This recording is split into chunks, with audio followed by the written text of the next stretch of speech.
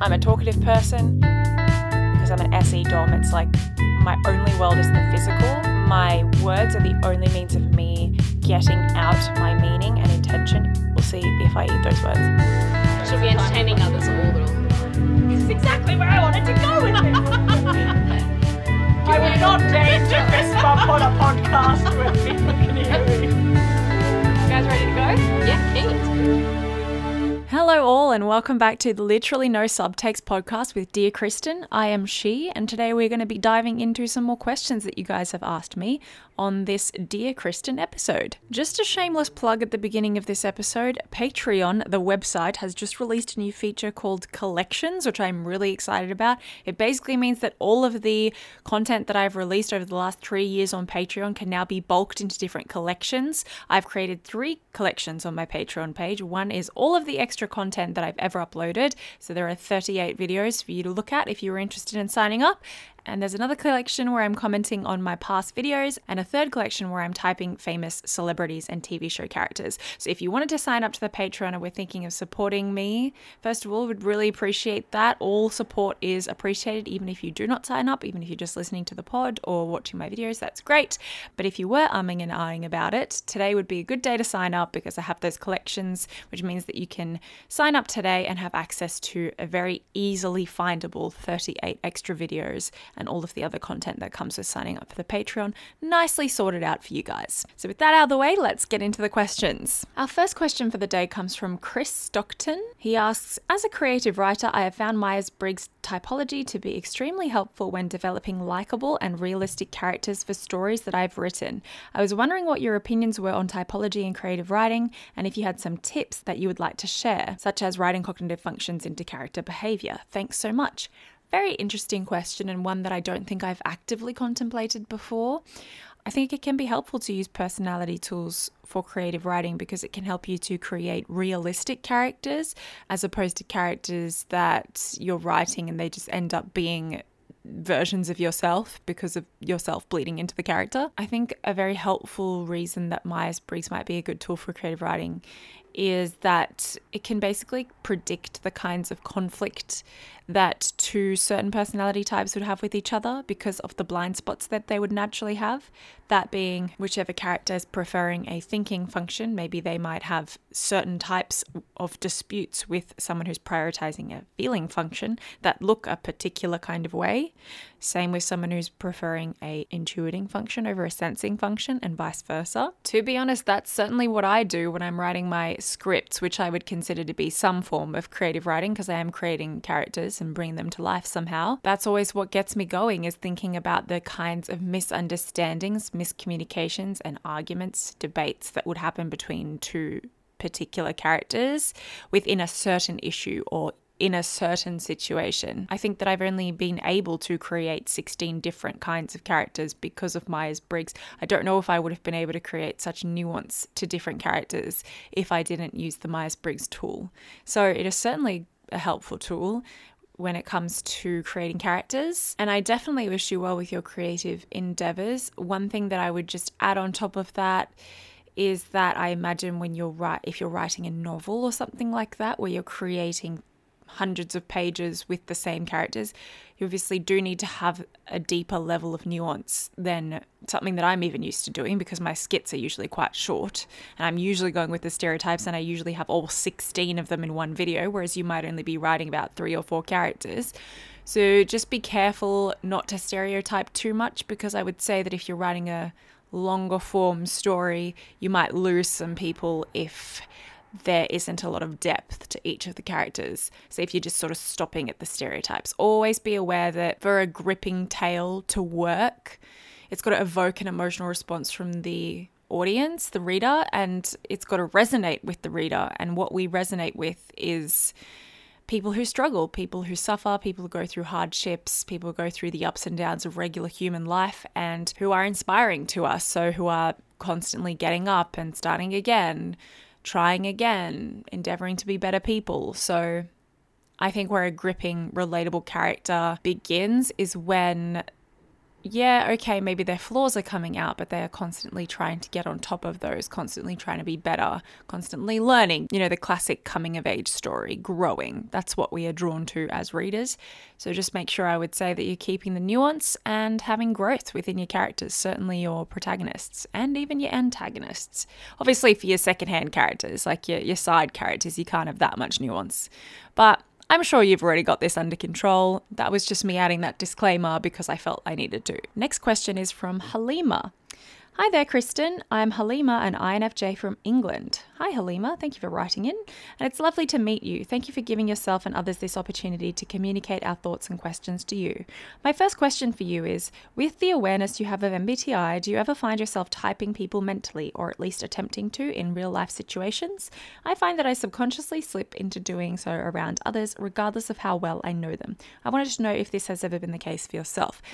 Absolutely it has, 100%, especially when I just got into Myers-Briggs, and especially when I started to learn about the cognitive functions and how helpful they were for my life and my relationships, and I could see them at play in every relationship around me. I was pretty much obsessed. Everyone essentially became like a case study to me. I was like, okay, what type is this person? How are their interactions happening with the people around them? How can I tell what cognitive functions they're using? What can I learn about the cognitive function through this person? What can I learn about different personality types from this person? I was doing it all the time, and I was doing it whilst watching TV shows as well. 24/7, honestly, for about the better part of 2 years, I was doing that. These days, not so much, because I realized after a while, especially with making Myers-Briggs somewhat my job, my source of income, so it was my 9 to 5, and because I don't have a boss, I was allowing it to consume my life. Like I was working full time and then some on YouTube, and therefore always thinking about Myers-Briggs. It became really necessary for me to put in certain boundaries about how much I thought about it and how often I engaged with it. And so as a result of just using something for like 4 years, it's the human experience. At first you're obsessed with the thing, and over a while you sort of not lose interest in it, but your interest in it relative to the other things in your life sort of balances out. So it consumes me far less these days, but it is a tool that I definitely still use in my communication and in fundamentally understanding others. I use it actively, but I wouldn't say that it's perpetually on my mind when I'm in interaction with others, as it was at one point in my Myers-Briggs journey, which is okay. My second question is, if you have fellow INFJ loved ones or acquaintances, what has your personal experience been like with them, from your initial impressions through to your deeper understanding? Thank you once again for all your insightful, funny, and creative work into this intriguing realm of human personality. Smiley face. Thank you so much, Halima, for that lovely question. In regards to INFJs, I'm sure I've spoken about this before, but I always like talking about it again because my understanding of type and of people is constantly evolving, as am I, and my growth in this wonderful journey of life.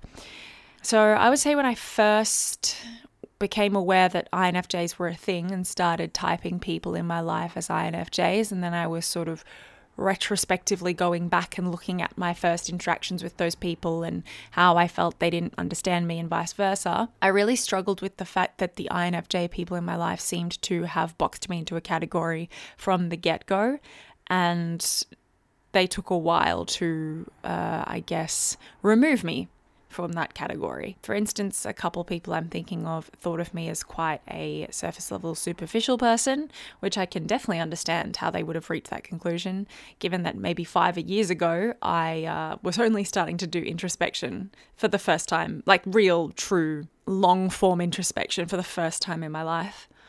Because I was going to therapy and I had things happen in my life that made me realize I needed to change and turn inward and start to self-reflect. So that's only probably been going on for about 5 years. And these people had known me prior to that. And a few of them had met me just as I started going to therapy. So I imagine I probably did seem to be quite superficial and shallow and surface level in a lot of ways. My capacity for deep diving wasn't as high as it is now. I guess what bothered me was that because I grew so quickly, I then felt that I was becoming much more than that shallow person that people had perceived me to be. I could see how they had reached that conclusion to an extent, but I now had this awareness that that's how I used to be. And so you can only become aware that you were ever shallow once you have gone a bit deeper, and then you can look back and be like, wow, yeah, I was quite shallow. I never thought about these things. Therefore, I must have been quite shallow. But when you're actually in the moment of being shallow, you don't know you're being shallow because you don't know that there's another way to be, really. And so now I have the awareness of how much deeper, quote unquote, to put it like very basically, deeper I have become.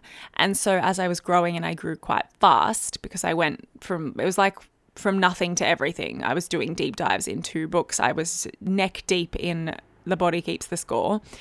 And I was learning all of these concepts. I was just going to therapy every single week, pretty much. So it was a rapid growth from me. And I guess I started to become deep far quicker. And then I looked at those people who were still keeping me in that box. And I was like, why won't you let me out of that box? I am clearly deeper. But I now really understand why it took a while for people to remove me from that box.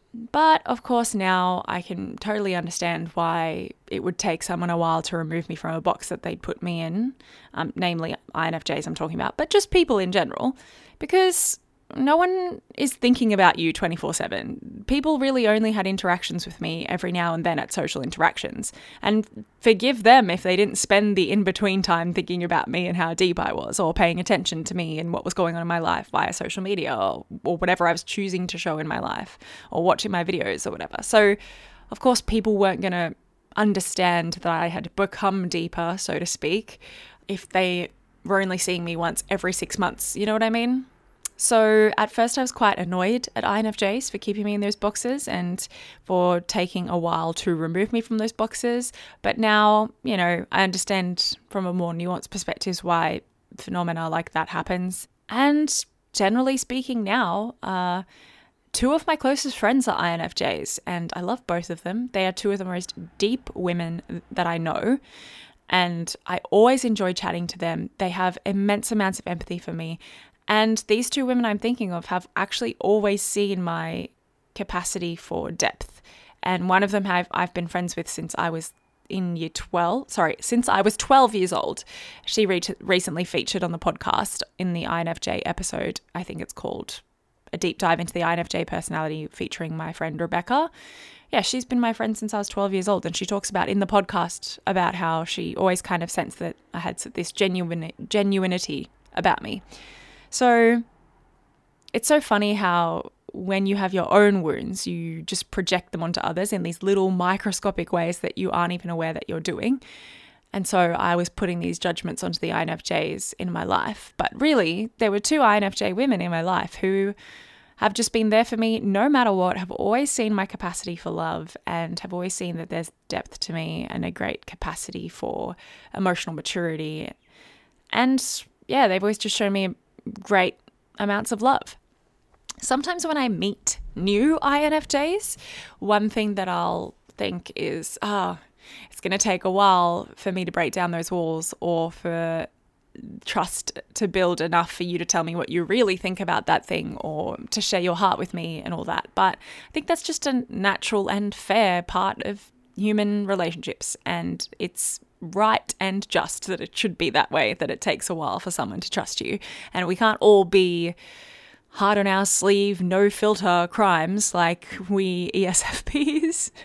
Not to drag other ESFPs under the bus with me there.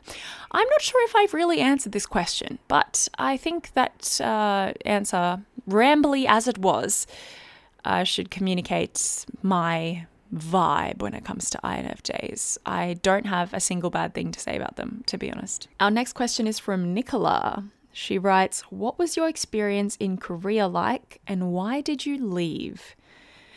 Oh, goodness me, this could take a whole other podcast episode, to be honest. Korea. To be honest, I feel like I entered Korea as a girl and left as a woman.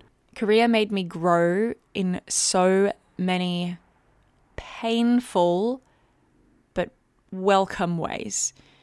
It is a very different culture from Australia. I had such a good time there. It is a fantastic place to be young, Korea, especially if you're just there for a year or two. I originally planned to just go for 1 year to sort of, find myself and experience living abroad. But I ended up staying for 2 years because the first year I had ended up signing this contract that was well, there was a lot of fine print that I hadn't read because it was in Korean, and I was so intensely excited to go to Korea in the first place and needed a job to get there that I signed the dotted line before getting someone to translate it and look at the fine print of the contract. And so what ended up happening was I entered a job that was essentially slave labor and was really bad for my mental health. I got a lot of health issues while I was there, one of which ended up in TMJ closed lockjaw, which I now have essentially for the rest of my life because I didn't even have time off enough to go to the physio when I was there to have it checked out. Nor would I have even known how to locate a physio or how to explain to the physio what was going on with me at the time. But yeah, that happened because of stress. I had numerous iron deficiencies. I had tonsillitis like 12 times while I was over there. My mental health was lower than it ever was. My sense of self-esteem was so low. My self-image, my self-respect. So that's not because of Korea. I think that's more to do with the place that I was at in my life.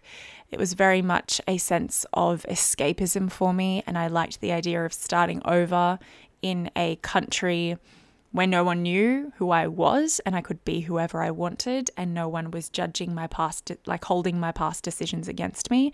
I had recently had a few things backfire in my face and a few consequences of my poor decisions blow up in my face in Sydney. And I really do think that at the time, though I wasn't aware, because you're never aware in the moment when you're doing something pathological, it was a way of escaping for me. And so I entered Korea as not a healthy version of myself. And so the first year was basically a write-off in terms of I was working ridiculous hours. During the weekends, I was so depressed that I didn't even go out except to drink. I would sleep all day Saturday, go out drinking, and then sleep all day Sunday, that kind of vibe. So I wasn't really living, I wasn't really experiencing the culture properly, and I was making decisions that were really bad for me. But what was really good about that first year was that I really got a backbone and I developed thick skin because of the job. It was a very strenuous job. It was a hard job. I worked very, very hard. I worked the hardest that I've worked in my life. And it was a rude awakening for me because I think up to that point, I'd only worked one job. It was 5 years in a retail company called JB Hi-Fi, which was pretty much, it was a great place to work. And don't get me wrong, I was definitely working. But as an ESFP, working out on the floor where I just stock DVDs and CDs all day and talk to customers about films and music, and then I'm on the counter where I get to have small talk with strangers for the whole day. And I get to play whatever music I want, wear whatever I want, chat to like-minded people like myself who were also young and had this vigor for life. And it was a super chill work environment. It didn't really feel like work to me. It was a joy. It really energized me. I always left my shifts feeling very energized, rarely ever exhausted. I really liked how fast-paced the environment was, and so it very much suited my needs. And so I basically lived my life, I guess, being a little bit comfortable. I'd done well in school. I'd done well enough in a university. I'd been working in that comfortable job for a while. So it was a very rude awakening to move to Korea where I had to start working that job that broke me. And I have a lot of regrets, mostly about not going to the physio because now I've got this chronic pain injury for the rest of my life. But I think I learned a lot about life and I learned a lot about growing up, and I was forced to mature and I was forced to become an adult in that job. I had responsibilities. I had to take care of my health in certain ways that I'd never learned before. I had to do laundry. I had to pay rent for the first time in my life because I'd lived with my parents up until then. So, I mean, that's all kind of separate to the Korean culture in general. Like that could have happened in any country that I went to. The Korean culture was wonderful for me. I still, to this day, will go into a Korean barbecue restaurant or even one of those little Korean ajima restaurants and feel at home in a way. And Korean food is some of my favorite food on the planet. When I hear my K-pop playlist from back in the day before I culled K-pop for moral reasons, I feel all warm inside. I have so many positive associations with Korea. I think a lot of negative things happened to me there and I had to learn a lot of hard lessons, but that was mostly to do with who I was as a person and my lack of self-awareness and lack of that worldly wisdom that made me go through those things, I think it was less to do with the country itself. I'm very excited to go back to that country, and I've told my fiance Andrew that we will absolutely be taking a holiday there sometime. Oh, what I wouldn't give to just spend a day there and go to all my favorite spots and go to Hongdae Exit 9 and just go explore for the night. Anyone who lives in Korea knows what I mean by that. There was also this really wonderful thing about being in Korea, which was that all people my age, fellow foreigners my age who were living there, we all had this sense of free-spiritedness. For us to have left our family and enter a completely different culture, it requires a certain romanticism in how you see the world. And I remember we would get together for nights and just drink and, have snowball fights and go hang out on the street and meet people and go clubbing and all that. And it just felt like the world was our oyster. And it was very much a point where we all felt like we were emerging from our cocoons, to use the most cheesy metaphor, and becoming butterflies. And it was around each other. So we would sit there and talk about our dreams, and we would revel in the fact that we were young and that literally anything was possible. And there was this really innocent way of loving that you can only have at that point in your life, that we were able to share with one another. And that is absolutely priceless. And so the people with whom I experienced Korea are like lifelong legacy friends to me. I still do snail mail with some of them. I have group chats with some of them. I've invited some of them to my wedding. I still chat every day to one of my best friends who worked that first job with me. Korea was one of the best decisions that I made.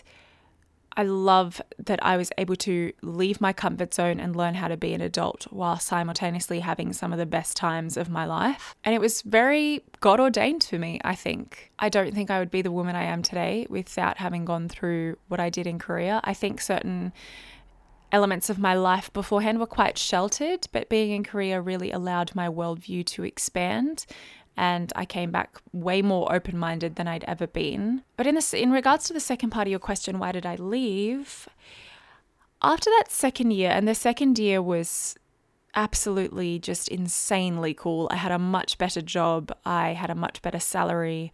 I had a lot more friends. I was doing hobbies outside. So I was doing dancing and fitness and aerial yoga and all these cool things that I never would have thought I could do, but you could do them over there because not only was it super cheap to do everything, but it was also, you also believed that you could do all these things because I really felt like I could do anything in that country. And the people I was around made me believe I could do anything. So it was a feeling that just I'll never be able to recreate. I think that very specific feeling of I can do anything. The world is my oyster. Nothing is mapped out for me. There are 1,000 possibilities. I'm still young. My body is capable of anything. And I'm really grateful that I used those years of my early 20s to do that, because I will never be in my early 20s again. And I'm just really glad. It was hard to get over there, very hard for a number of reasons, but I'm glad that I pushed through and did it. But yeah, that second year, after I'd done that second year and experienced the culture and experienced living as an independent adult for the first time in my life, which is the reason I went over there in the first place. It was never I might stay here indefinitely. It was I'm going to learn, I'm going to grow, I'm going to experience. So by that second year, when I'd really felt like I'd lived up the Korean experience for a while, I started to feel like, okay, now I'm just stunting my growth by staying here. By the end of the second year, I felt like in terms of professionally, creatively, socially, I'd felt like I'd grown as much as I needed to there, and it was enough for me to return. And I was starting to have that feeling of the longer I stay away from Sydney, the further I'm going to grow from the people who I really care about in Sydney. And I was starting to have that feeling of now my growth is being stunted. I need to go back so that I can start to catch up with all my peers. Because, I was starting to see on Facebook that people were getting engaged, buying houses. They had a lot of money. They were, having children, all that kind of thing. And I think at the time that really was an element of it that pressured me to come back. now in hindsight, I look back and I was like, oh, that was so stupid because I was literally 25 when I came back. The world was still my oyster. I didn't need to come back. But, hindsight is 2020. And at the time, there's a reason why you can't see 2020. You just have to go with your gut. You have to go with that FINI. And it's something that I felt so clearly within me. I always know how I feel about things and what is right for me based on, I guess, the FI, the emotions. I feel it in my soul. It resonates. It's a feeling that I can't explain necessarily, but I feel it and it's there. And I just felt that. I was like, I feel like my time here is done. I've grown the most that I possibly could have at this time in my life. I want to go back and nurture the relationships that I care about in Sydney with these new tools that I've been given, having grown. I want to see what exciting possibilities there are for me in Sydney. I want to start my life in Sydney properly now because I've always known that I wanted to live in Australia for the rest of my life. So it was kind of like delaying growing my real life in Sydney because that's where I knew my future was going to be. That's just a feeling I had. And, there are certain things about living in a country when it's not forever. And there are certain things about Korea that make it really hard to decide to live there forever. In my opinion, for instance, it's very hard to become a citizen or a permanent resident over there. That's just one factor. But yeah, there are certain things about living in a country that isn't going to be your home long term that start to bother you. Like the fact that I couldn't invest in proper furniture or clothes or building a home because I knew I was going to leave eventually. So what was the point in doing any of that? And I just wanted to come back and start to really build my life. But I would say another really important factor was that I felt like I was becoming a worse person over there. And this is probably the biggest factor, if I'm honest. Certain things had happened during my stay in Korea that had really plunged me into the deep end, the dark pit of realizing how dark humanity and the world could be. And I wasn't equipped to handle those sorts of realizations about the world and about people. So I handled them in really poor ways, like drinking, partying, engaging in basically just pure SE. And there are really beautiful people in Korea and the culture is fantastic. At the same time, anyone who's been there will tell you that it is probably the easiest place to distract yourself. Anything you could possibly want in Korea, you can get at your fingertips and have delivered to your door within 30 minutes, or you can get access to it within 30 minutes. It is, in my opinion, quite an indulgent culture. There are so many options at your fingertips, so much technological advancement and reliance on technology for the individual as well. Like everyone just is on their phone 24/7. Sorry, I shouldn't say 24/7, but generally speaking, compared to Sydney, like I'll tell you that when I came back, multiple people in my life noticed that I was on my phone way more than they'd ever remembered me being. And I noticed it in myself as well. And I had to go on this big detox of my phone when I came back. My addiction to my phone was next level having been in Korea. The Instagram culture, the fact that everything is just aesthetic. This stuff is all rampant in Korea. It's fantastic. It's wonderful for a lot of reasons, but it's basically very easy to distract yourself. And as an ESFP, who's prone to distracting myself anyway, but with the added factor of now everything that I could possibly want for my senses is at my fingertips, I wasn't leading a very good life there. As a result, I was becoming a worse person. That's not to say that Korea makes people bad people. I'm just saying for that particular time in my life and who I was and where I was in my journey and how weak I was in a lot of areas, it wasn't good for me to stay there at that time. Halfway through my second year, I went through a particularly bad breakup that broke me. And after hitting rock bottom for the final time, I didn't even know there was a bottom that was more bottom than that rock bottom. I decided to pray again, and that started my reconversion to the faith. And so in the second half of my second year in Korea, which was my last sort of 6 months there, I was beginning my very slow reintroduction to my relationship with God and getting to know Him again and my faith again. And in getting reacquainted with God and starting to experience emotion again, because for a long while I had felt emotionally numb, suddenly this desire to be back in touch with my family, this desire to get in touch with my roots, the desire to go back and start again and be a better person was really starting to grow within me. And my soul was basically just calling out for me to leave and return to the place where I knew I would be for the rest of my life, God willing. And so I finished up my contract and I enjoyed my last few months in Korea. And then I came back to Australia. And that's when I enrolled in my Masters of Theology. And then I did that for 2 years with tutoring on the side. And as I mentioned before, I submitted my thesis at the end of those 2 years.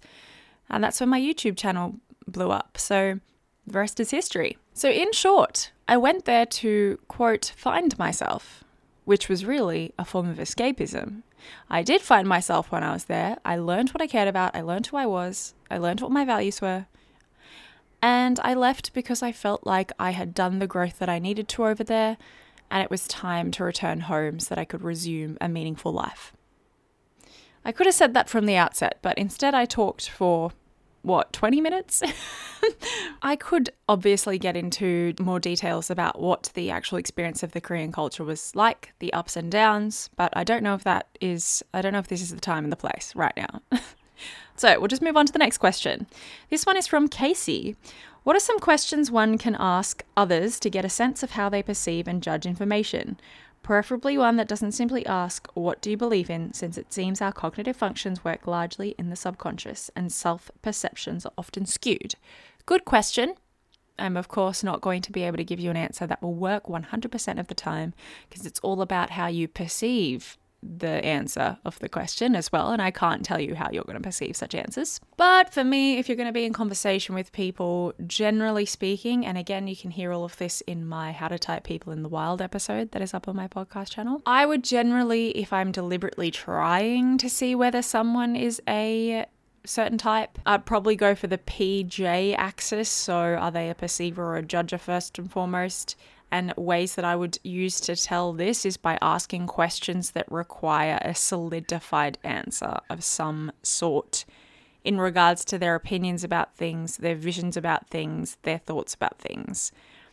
The should questions, because perceivers are going to give more fluid answers and judges are going to give more solidified answers because they generally would have an idea of how things should be. Or they will at least seem frazzled if they don't know how to answer the question. Ps, because they are just generally more open and go with the flow types, will less likely be rattled by questions, and they're probably happier to give more vague answers. They might not even have answers, and that's not going to bother them too much because that's just how they're used to being. So that questions might look like, what do you think should happen when this situation happens? What do you think people should do in this circumstance? What do you think the government should do, i.e. this political issue? What are your plans for your life? Where do you see yourself in 5 years? Of course, that doesn't account for people who have had, for some outside reason, to come up with those kinds of answers.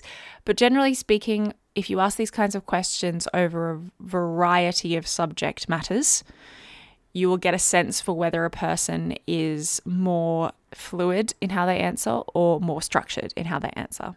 I don't know if this was clear. With feelers and thinkers, you're going to want to see if they're attuned to emotional cues in the room or not.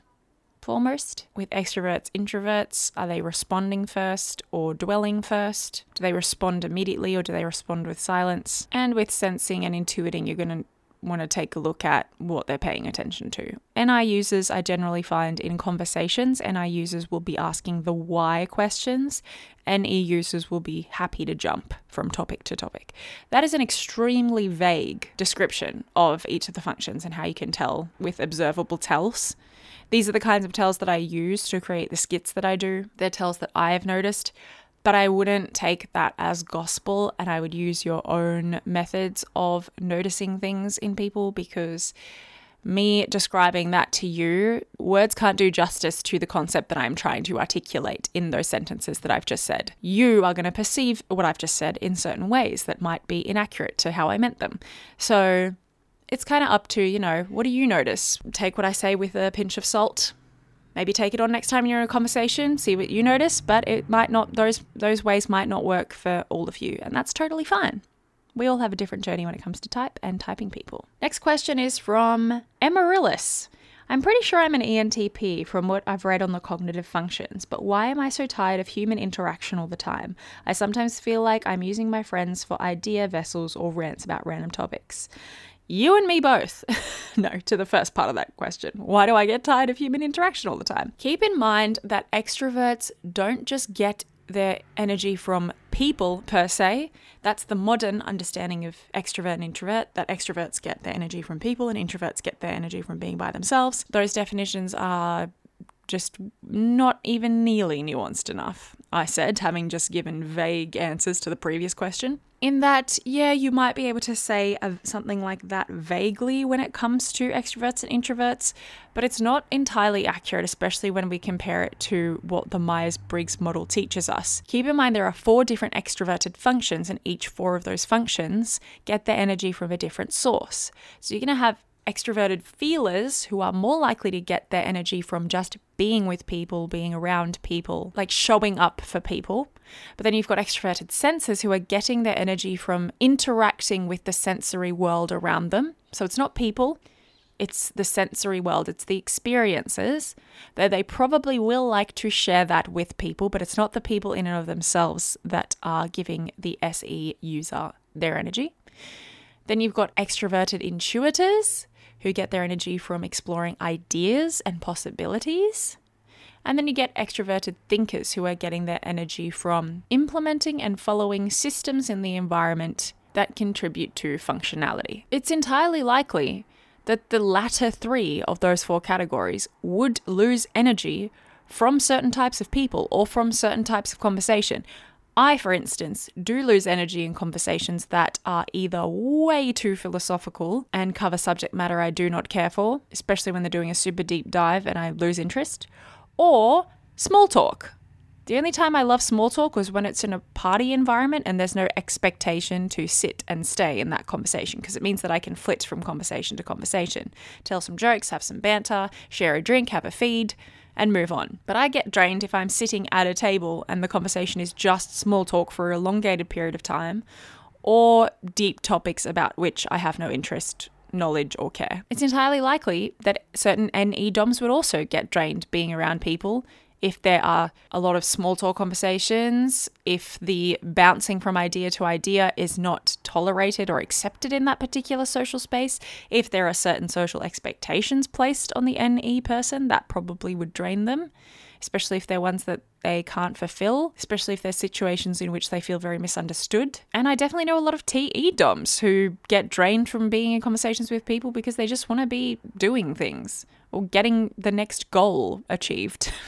So any of those factors could be a reason why you lose energy being around people. Maybe FE DOMs are the same. I think extroverted feelers probably lose their energy when they have given too much of their energy meter or love meter to people. They probably need to recharge and be alone for a little bit. But FE DOMs are for sure, of all the types, and I don't just mean FE DOM SOS, I mean SOS. I just said SOS. I don't mean just FE DOMs, sorry. I mean FE auxiliary users as well. They are the types who are the slowest to lose energy when around people, no matter what task they're doing or conversation they're having, in my experience from what I've noticed. So just because you lose energy in certain conversations does not mean you are not, in fact, an extrovert. Keep in mind that the Myers-Briggs extroverted functions have different definitions from the regular modern day understanding of what extrovert means. We'll probably have time for one more question and then I need to go because I'm having a wine night with my gal pals. Okay, this one is from Ellie. I've had this INFP, ISFP friend for a few years now. I'm guessing Ellie does not know whether her friend is an INFP or ISFP. I often find myself struggling to cheer him up. Sometimes he's too harsh on himself or feels down, and it could be for the silliest of reasons, and my instinct is to make him feel better, of course. I try my best to find the right things to say, but I feel like I often fail. He may acknowledge my words, but then continue with ... But still, ... Do you have any advice on how I should approach this problem? I really don't want my friend to feel down. I am an ISTP/INTP. P.S. I listed the types in order of preference since we both pretty much get 50-50 on S and N. First is the type we lean more towards. Love all your videos, Ellie. Yes, very interesting topic. That is so interesting. I have particularly noticed with FI DOMs, particularly INFPs, though I only have one close ISFP friend, so I can't say this for certain. But FI DOMs seem to definitely have that tendency to stew in the feeling for quite a long time. They are quite private about it and can hold their cards close to their chest often. But when they do choose to share or vent or rant about their feelings to someone, first of all, it means that you are a very trusted friend, so that's fantastic. But second of all, it can mean that they can talk for quite a long time about it, especially INFPs, I tend to notice. And I think that is because they are going through such a rich emotional experience that they want to convey the nuance of their particular experience, theirs specifically, because the FI experience is feeling that no one fundamentally understands what you're going through because your experience is inherently unique from everyone else's. So there's this desire to talk it out and explain in detail what they're going through. And I relate to this, by the way, as an FI user. At the same time, there's a tendency to stew in the feeling and to be indulgent in how much you're going to offload onto others. So it's nice to talk about the feeling and to have an audience and to offload because it helps you to process as well in a lot of ways. But speaking from experience, I've definitely felt like I can sometimes dwell too much in the FI feeling. I usually have methods of getting out of the feeling and re-immersing myself in the world and getting on with the day, but I have noticed with FI DOMs that they feel things richly and slowly. So they might take days to process things before they even want to bring it up with someone even that they trust a lot. So the first thing to mention is if they've chosen to share with you, they definitely trust you, and that's wonderful, and that trust ought to be held in the palm of your hand with utter fragility, just as anyone else's trust should be. But this is a very fair question. I think something that a lot of probably T types would say about FI users is that logic does not resonate, solutions do not resonate, they just seem to want to talk about the feeling ad nauseum. The truth is, when we are sharing a feeling, and I know I'm only an auxiliary FI user, but I feel like I can relate to this a lot. Because when I was really going through something like breakups or something, I would stew for hours and days, and every single day I would need to talk about my feeling for like hours. All we are looking for, if we are sharing that feeling with you, is to just share it. We don't need solutions. We just need it to exist in a space where the person isn't going to tell us we're crazy, isn't going to try and fix the problem. They're just going to listen and they're just going to validate.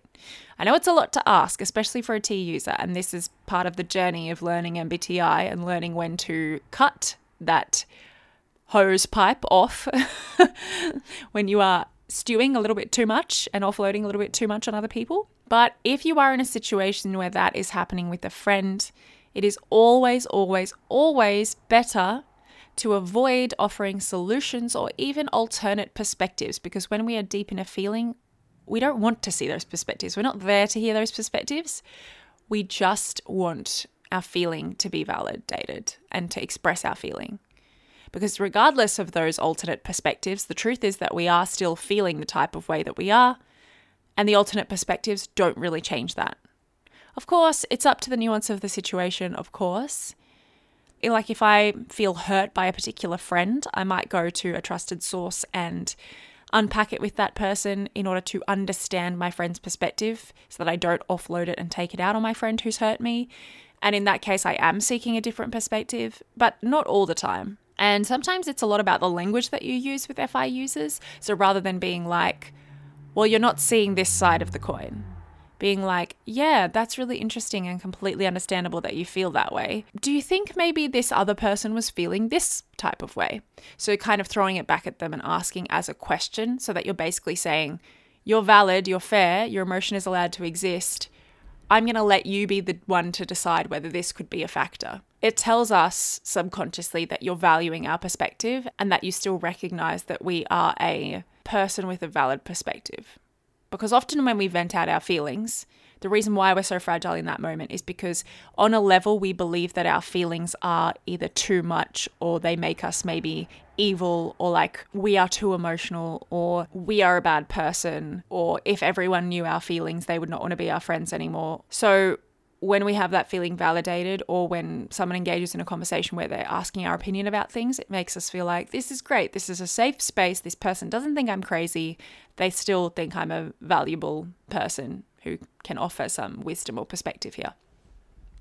I know some of you might perceive that as ridiculous, and that's fair enough, but when an FI user is emotional, that can be the kind of stuff that's going through our heads, subconsciously or consciously. So from an external perspective, being in conversation with an FI user, offering perspectives and solutions is not the first route that you should take, in my opinion. It should always just be listening and validating. So using language like, I'm so sorry, that's so fair, what did that feel like? And asking further questions to get some nuance on the situation. These all give the impression to the FI user that you care, you want to know, and that most importantly, their feeling is allowed to exist and it is safe to exist in your friendship, in that space. That being said, if you're an FI user and you're listening, be aware that it's not always healthy to talk about your feeling for hours and hours at a time. And it is definitely not always fair to offload that feeling onto someone else, especially if they are not a fellow FI user. So we are all in charge of knowing ourselves and knowing what healthy or unhealthy behaviors or tendencies we skew towards, and getting on top of those to make sure that we are loving others in our life in the best possible way. With that having been said, that is all I have time for today. I'm going to go off and enjoy some cocktails and wine and cheese platters with my gals. But I appreciate you guys listening. You all rock. As usual, if you have time to rate this episode, I'd really appreciate it. Didn't think I'd be going as deep as I did into my time in Korea, but I hope you got something out of it. Feel free to reach out to me in a DM if you like this episode, or to give your feedback. I really, really value that, because we don't have comments on these episodes except on the YouTube channel, it's now not exactly new anymore, but it is available. So if you want to leave a comment, go to the Literally No Subtext with Dear Kristin YouTube channel and leave a comment on the episode. Otherwise, please consider rating the episode. It does really help me out. If you'd like more Myers-Briggs content, jump on over to my main channel, Dear Kristin, Kristin, to watch my skits, and please share them around if you find them interesting. Share this episode around if you found it interesting, and also feel free to follow me on Instagram at dear.kristin. Instagram is very much where I share more of my personal thoughts and passions, because it's not a revenue source for me at all, so I can be my unapologetic self on there. Once again, thank you so much for listening, guys. I really appreciate you submitting the questions, and thanks to the people who submitted this episode's questions. And until next time, have a beautiful, blessed few weeks. Bye.